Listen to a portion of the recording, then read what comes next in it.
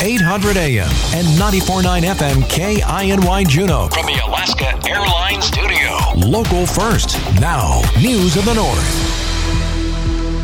From the capital city, I'm Jasz Garrett. These are the stories we're following this hour. Alaska Republican Governor Mike Dunleavy released a preliminary budget yesterday of $10.5 billion for the fiscal year 2025.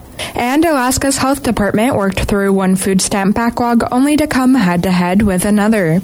But first, Governor Dunleavy made it clear that in this particular budget rollout, there is no increase in the base student allocation. That does not mean there won't be an increase in the BSA. It's just that in this budget rollout, there's not. There is millions of dollars proposed in education. And, I want the public to understand that as a former educator, I understand that schools cost money, education costs money. There's no doubt about it. The question has always been whether we put money in the BSA, and that's the base student allocation, that's part of the formula for funding, or whether we put money into the education world in various forms and for various purposes. We introduced a bill last year, for example, that would put money in the pockets of classroom teachers. While it does not include a BSA, the proposed budget does include millions for education. It also includes a full PFD at $2.3 billion, according to the formula in statute. There are no cuts in the budget. However, Dunleavy said the spending proposal includes a deficit of nearly $1 billion that he proposes using savings to cover.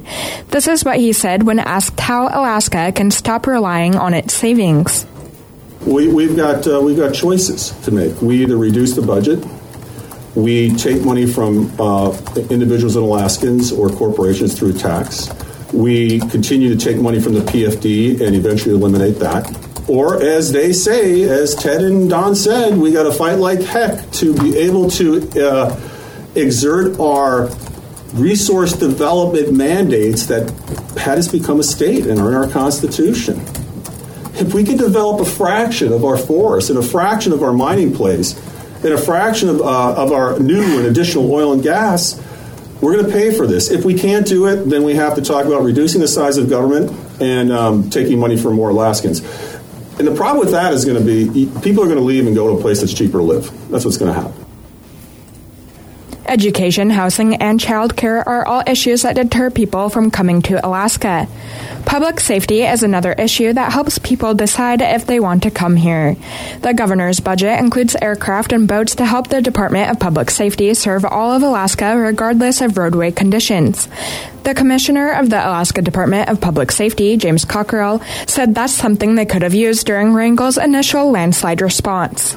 In our capital budget, I'll talk a little bit about that. We are requesting a new large class vessel for Southeast Alaska, most likely to be stationed here in Juneau, to respond to emergencies, search and rescues, disasters, and enforce hunting and fishing regulations. Again, one of the things that this department struggles with and has since I've been with the department is able to get to emergencies in a fairly quickly time. Sometimes it takes us 2 or 3 days to get to a homicide in some of our villages, and we have to do better. Certainly, if we would have had that during the Wrangell slide, we would have had resources there immediately, or as long as it took for our vessel to get there, we could have housed, provided food and lodging for, and bring more first responders to the area. Attorney General Treg Taylor says he is grateful that the budget supports statehood defense efforts and that Alaska should have the right to develop natural resources. The reality is we could sit back and allow the federal government, outside groups, and bureaucrats in Washington, D.C. to dictate how we live in Alaska and how we support our families, or we can push back and fight for our sovereignty, to fight for our right of self-determination, our right to do the right and responsible thing for Alaskans. The budget can be amended at any time during the committee process and legislative process. The budget also looks at investing in transportation, housing, and food security. And Alaska's health department is looking at next steps to address food stamp backlog once again. A big difference between the previous SNAP backlog and this one is that in the prior one, the federal government granted a waiver to waive the requirement of an interview for every application. This time, the Alaska Department of Health applied for the same waiver at request of the federal government, but they were denied. That adds 12,000 interviews that they must do as part of the process and added time to each application and review. Commissioner for the Department of Health, Heidi Hedberg, says she has paused the interviews for the time being.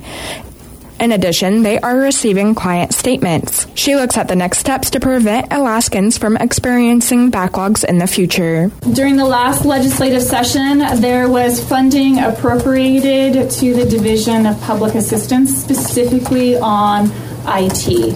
And that funding is starting to come to fruition. So later this month, the month of December, we are going to be launching the online SNAP application. It's very similar to completing a PFD application. By launching that online SNAP application, we'll be able to prompt to ensure that we're collecting all of the information so that our eligibility technicians have everything up front. We're also reducing the paperwork and the shuffling of paperwork, and so we're able to maximize our staffing time. The governor's fiscal year 2025 budget also provides funding for more permanent full-time eligibility technician positions to process SNAP applications and $5 million to food banks and food pantries across Alaska. Coming up, details on an online music show that's premiering tonight. That story next with Jordan Lewis when News of the North continues. Welcome back to News of the North. I'm Jordan Lewis. Xander Kolarov is hosting the 4th annual Vibe Stream, a compilation of music performances that can be watched on YouTube and will be available to watch starting at 7 p.m. tonight. So basically, what I do is I create this music show. It's like about an hour, 2 hours long, and I ask different artists from throughout Alaska if they want to be a part of it, and they record like a performance for it, and I just put it all together, and basically I made the show kind of as a way to showcase and highlight talent in Alaska. The online show started during the pandemic when Kolarov was missing performing live. This is one of the reasons why it's so special. A lot of people are really excited, which is really cool. There's a lot of people, because this is not a show where I have like sponsors or I pay the artist. Like everybody's doing this out of like the kindness of their heart and because they care about the music. And that's what's so special about it for me. The show includes a variety of musical genres and artists from all around the state. So I have a lot of people that show up every year, like Air Jasz. He's a good friend of mine. I'm sure people on the show have heard of him.